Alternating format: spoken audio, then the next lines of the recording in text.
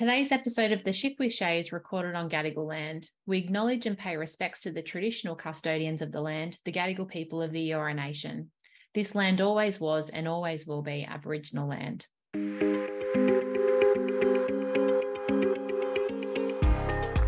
Hi everyone, welcome to the latest episode of the podcast The Shift with Shaye.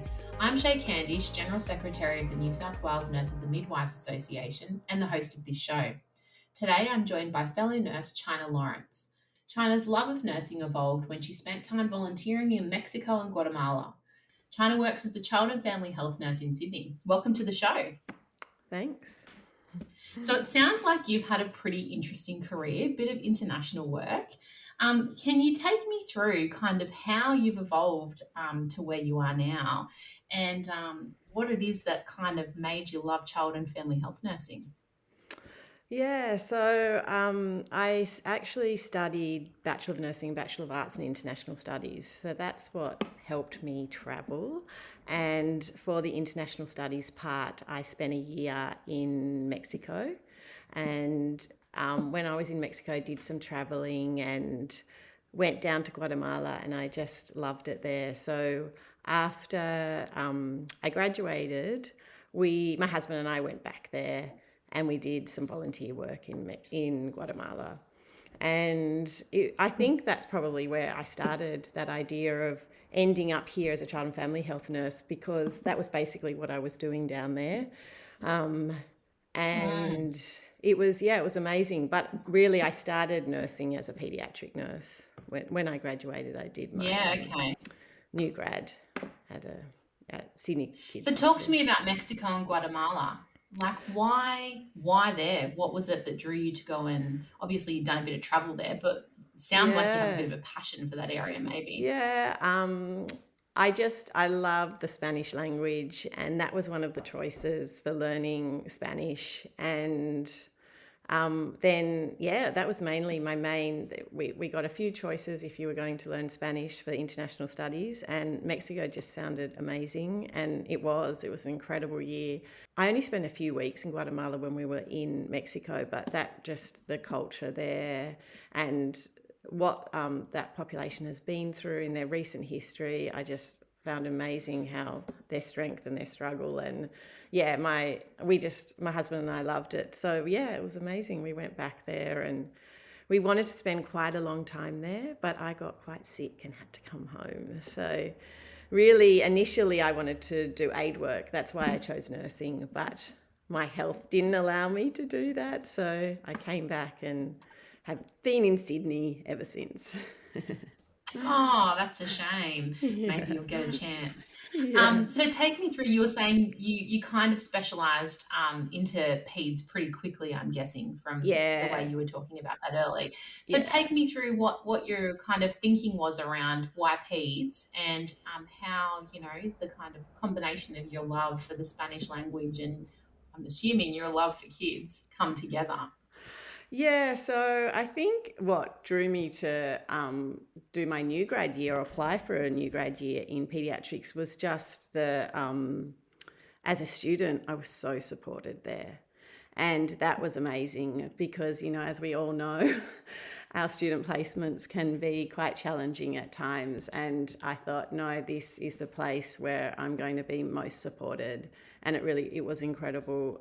The support was really good. So then when I went into it, I realised that actually that's what I've always wanted to do. And I ended up being a paediatric nurse and working there for about 15 years.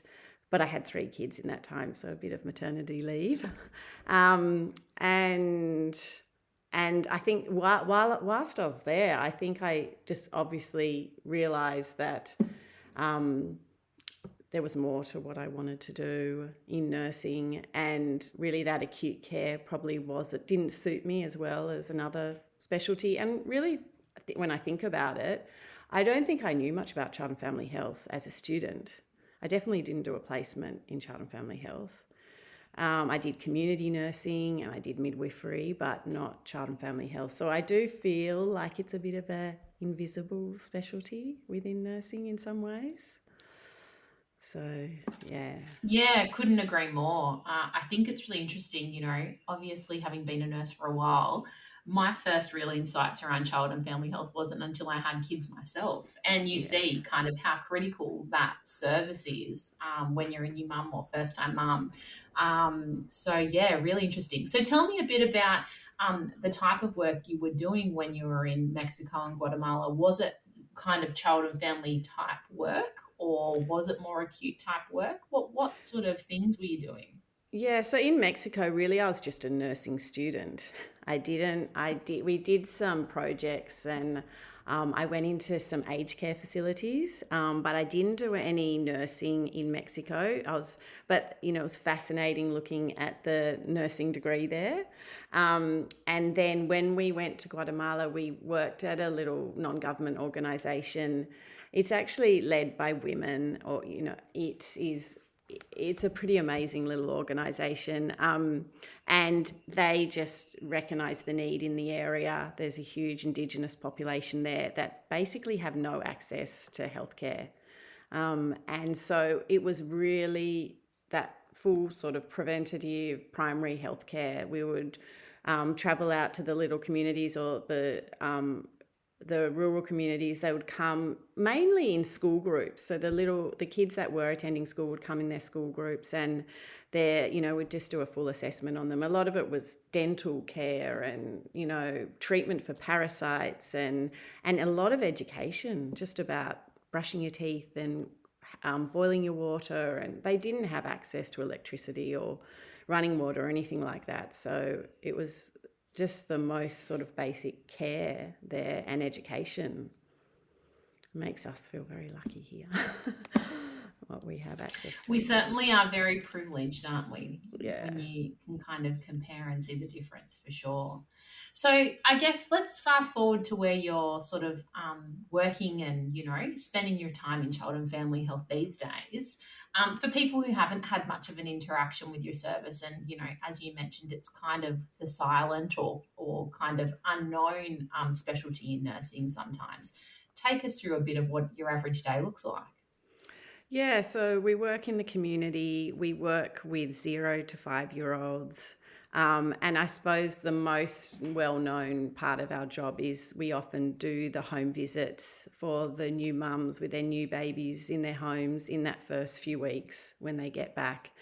And so a lot of our work is helping parents transition to parenthood and helping with breastfeeding and normalizing all of that newborn behavior. But another big chunk of it is just the developmental checkups and developmental screenings. So supporting all of the infants and toddlers, that idea that we're helping them to pick up any vulnerabilities before they start school. Great. And so take us through what it was like to do that kind of work in COVID. Yes, it was very challenging. I feel very sorry for the parents that had their babies in the COVID period. It was very challenging for us as well. So we basically really had to quickly pivot onto telehealth, which is a very challenging thing to do with newborns, and providing breastfeeding support and parents. So they were having their home visit via telehealth a lot of the time. If we were worried, we would go into their homes for 10, 15 minutes max. And they were doing their new parent groups, traditionally known as mothers groups, online as well, which was pretty horrible.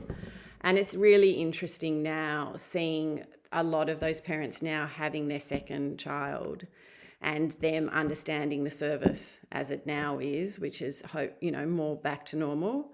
And it's amazing. There really is a lot of trauma there because they also had a very different birth experience. So it's the experience of their pregnancy and their birth, and then our service.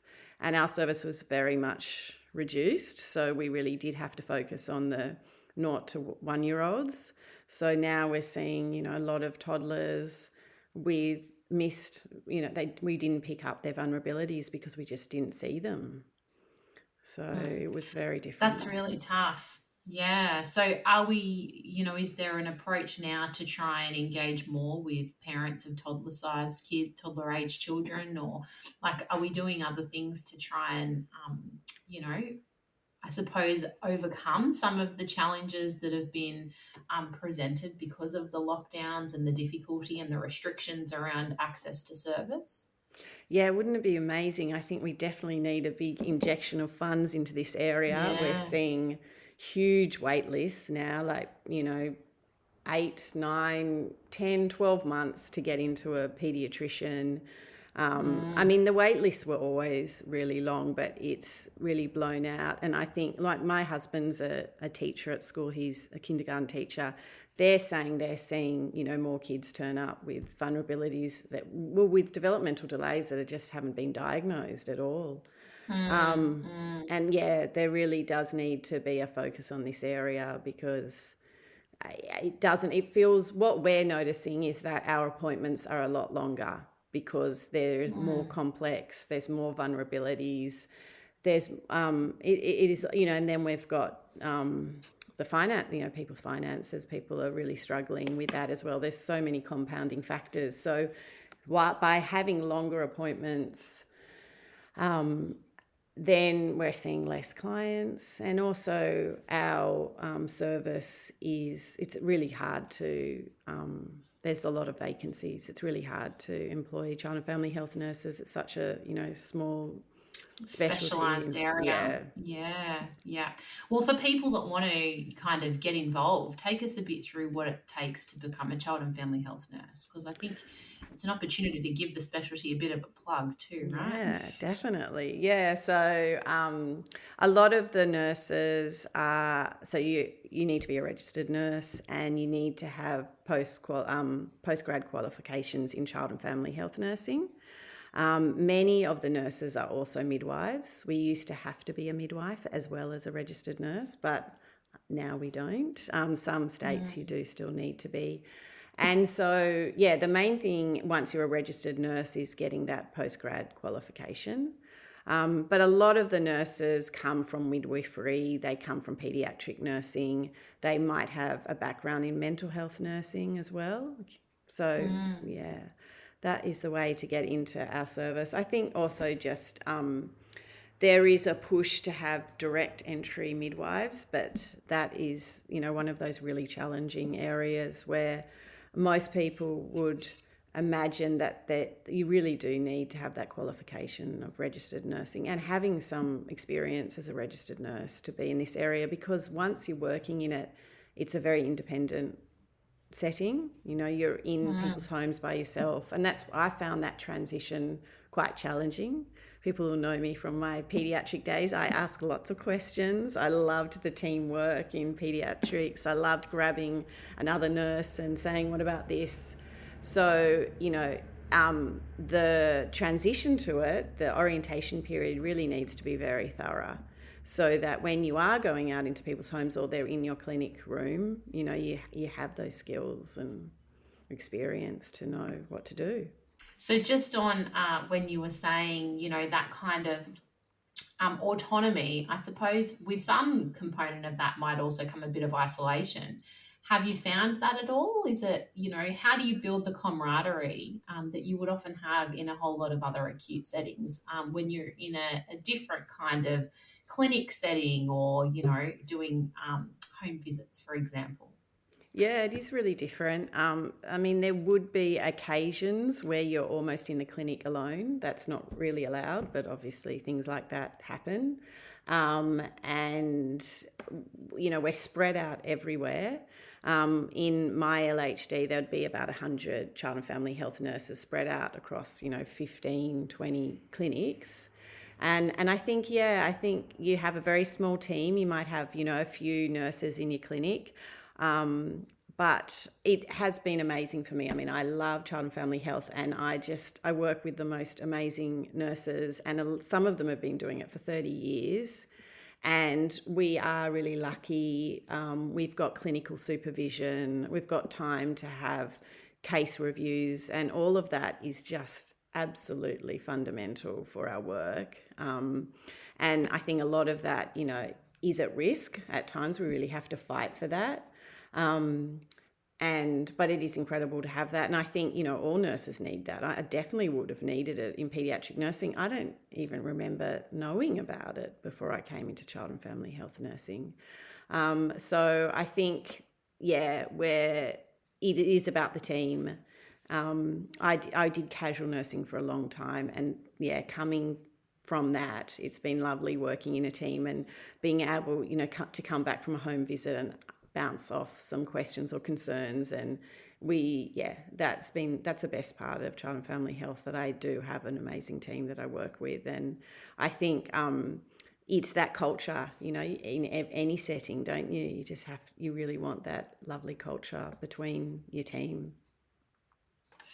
It also, in my kind of limited observations, seems like child and family health nurses are really good at being very deliberate about that collaboration that they do. So whether it's over case conferences or, breastfeeding clinics or whatever kind of shared work you have, it's really interesting to observe, because it does feel like, yes, they do have the time, but they also really prioritize the time, like you said, and obviously fight for it when they need to as well, to make sure that they've got it. Yeah, and there have been quite a few bureaucracy some risks to our service at the moment. And I think that, that's, our branch, for example, we have a child and family health nursing branch in our area, and that's, been really helpful to build up those, that support with each other and work out how we do fight for those things.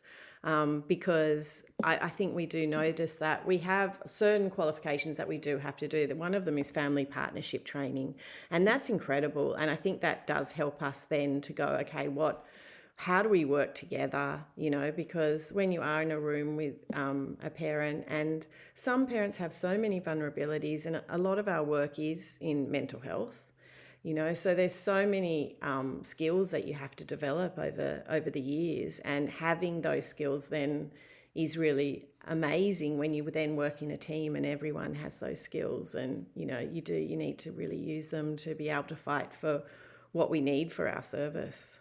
Absolutely. And I feel like, kind of circling all the way back to our conversation about COVID, you can see what happens when services are reduced and parents, almost just don't know any different. So they just get on with it, which is why it's so critical, I think, for us as clinicians, that we're able to really hold the line and say this level of service actually cannot be diminished. Obviously we're in a pandemic, so it's different than sort of business as usual. But the risk, I think, is parents don't even know what they'll lose if it's not maintained.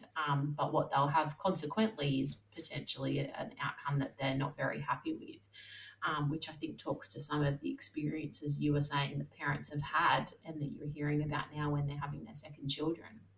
Yeah, and our service was reduced in the way many of us were sent to the SHARs, and obviously, they needed nurses in other areas to help with the COVID response. But it's incredible because I work with nurses that have been there for, 20, 30 years. So they know, they know the bad times and the good times. They know how the service really should run and how it runs really effectively. And, it's amazing now that we're saying, we need to have this back. We need to have some sort of accountability. And we know the evidence tells us that home visits are crucial to be able to, that's your first point of contact with a family. And, you're telling them all about your service. 99% of them never heard of us before, often call us the midwife. And to the fact that we're going to be there for that first 5 years of their child's life, and those, picking up vulnerabilities, developmental vulnerabilities, supporting with breastfeeding. I mean, that has huge outcomes later in life to keep people out of hospital, out of other areas of the healthcare system. And that first home visit is so crucial to so many families. And if they don't get it, sometimes they will never come into the clinic to see us. So Yeah, very concerning for sure. I think it talks to so much of the healthcare system that needs to be invested in, right? But it's great to hear that you and your branch are sort of coming together to work through some of this now as well. And I guess post-COVID, with all of those long waiting lists you were talking about, it would be nice if we could see sort of a swing back into action much more quickly, like we've seen in lots of other areas across, workforce and economies, because you don't want this sort of long lag time when the impacts can be so significant to, not picking up those vulnerabilities that you've spoken to. Yeah, yeah. And it's amazing, the evidence is there that we need to get in early. And what I'm finding is quite the morale is lower amongst our team, because we might then refer a client and then they are still waiting next time we see them for their next developmental check 6 months later. And I feel that I'm hearing a lot of nurses almost holding clients, being with them, but we're not specialized to be diagnosed. We don't have those skills. We need the whole team. We need the allied health staff. We need the pediatricians. We need everyone there, because otherwise, what's the point of the system if you've got no backup? So, yeah. Absolutely, couldn't agree more. Well, lots more to be fighting for, I think, and to see that we get investment into all of these areas. You're not the only one calling for investment, that's for Yes. sure. We need to see it in lots of places. Are you a leader in your workplace? Passionate about social justice issues? Apply for the Ros Norman Scholarship. The scholarship covers up to $5,000 for promoting activism, developing campaign skills, and public advocacy. Whether you're passionate about climate justice, women's rights, LGBTQIA rights, or trade unionism, the Ros Norman Scholarship will help develop your advocacy and leadership skills. Apply now at newsouthwalesnma.asn.au/Ros Norman Scholarship. Applications close 30th of September. Check website for terms and conditions. So, China, can you take me through any thoughts you might have about any nursing students that might want to go and embark on an international nursing career? Yeah, so I suppose I did, I found that international studies an amazing part of my degree. I think traveling really helped me. Really, for the work that I did, we just landed in Guatemala and found an amazing organization. I know back then we didn't have Google as much as we have now. So, but I think just for me, visiting other cultures, I did a lot of travel before that, as before Mexico as well, and just chatting to other people and finding out about it. I think I was really interested in travel from a very young age, and after nursing, I also did a Masters of Social Development, and that I think led me towards child and family health too, because it's all about social justice and health and human rights. And I think looking into other avenues for research or for study can really help you as well. Is there anything that we haven't covered that you want to make sure we cover off? I think what I would like to just put out there is that we're really lucky that we have a really active child and family health nursing branch, but there really is another child and family health nursing branches in New South Wales. So it would be great if other child and family health nurses out there can, contact the union and ask about it. You don't need many of your members to form a branch to be then, because then you can disseminate information amongst your team, really. So if there's a few of you together and contact, and we've also got we've set up a statewide child and family health nursing reference group as well. So that is brand new, and we haven't even had our first meeting yet. So it would be great, I think, because the future of our workforce is very uncertain at the moment, and we all know we have a very aging workforce, and we need more child and family health nurses to come into the sector so we can keep doing what we do. Yeah. Great plug. Couldn't say it better myself. And for anyone that might be even just interested, get in touch with your organiser or contact us at the association and we can connect you. The reference groups and the statewide specialty groups, I think, have become really critical in helping us to understand, new policy positions, new lobbying directions, things that we want to call the government to kind of look into or to fund or to support. And so the combination of local branches where people can kind of participate in the democracy, but also those big statewide branches where we can really think about best practice and maybe the changes that we want to see, is really, I think, the direction that we're hoping to kind of move through in this union. So we'd encourage people to be part of that wherever possible. Absolutely. So as we wrap up, I'd love for you to take me through a bit of a reflective kind of analysis of what you think the biggest challenges and the biggest rewards of your career have been so far. For challenges, I think sometimes I get really, really frustrated with the health system. It gets me really down. And my sister went into nursing later in life, and she really wanted to work in the rural setting. She did her new grad year on the first year of COVID, and she has already burnt out. She had a horrible experience in nursing, really, really dangerous conditions.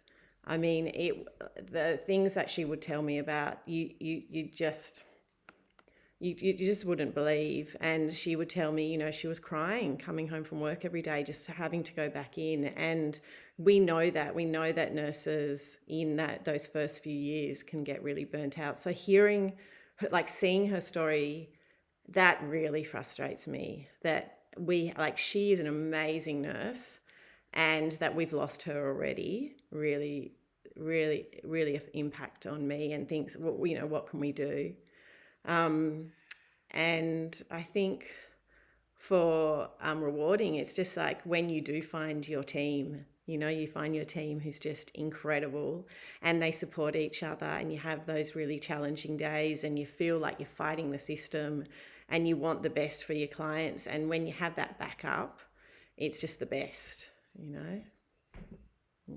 I think we've all been in those moments. The absolute frustration I totally share with you, but also the camaraderie. Like, there are a few professions, I think, that understand teamwork the way that nursing and midwives really do. So totally hear, as you say all of that. I really share those experiences. Thank you for sharing that.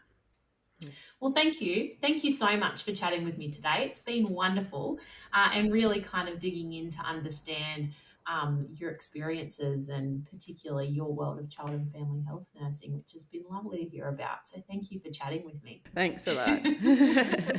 Thanks so much, China. Okay. I really appreciate your time. Applications are now open for the Edith Cavell Scholarship.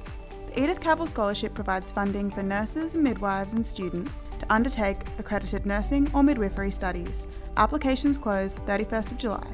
Please see website for terms and conditions. That's it for this episode of The Shift with Shaye. I hope you enjoyed my conversation with China, and I look forward to being able to share more stories with you from the world of nursing and midwifery. If you enjoyed my chat with China, please make sure you subscribe to The Shift with Shaye wherever you get your podcasts and leave us a review. It helps others to find the podcast. Have you got a story to share with us? Let us know by emailing us at theshiftpodcast@nswnma.asn.au.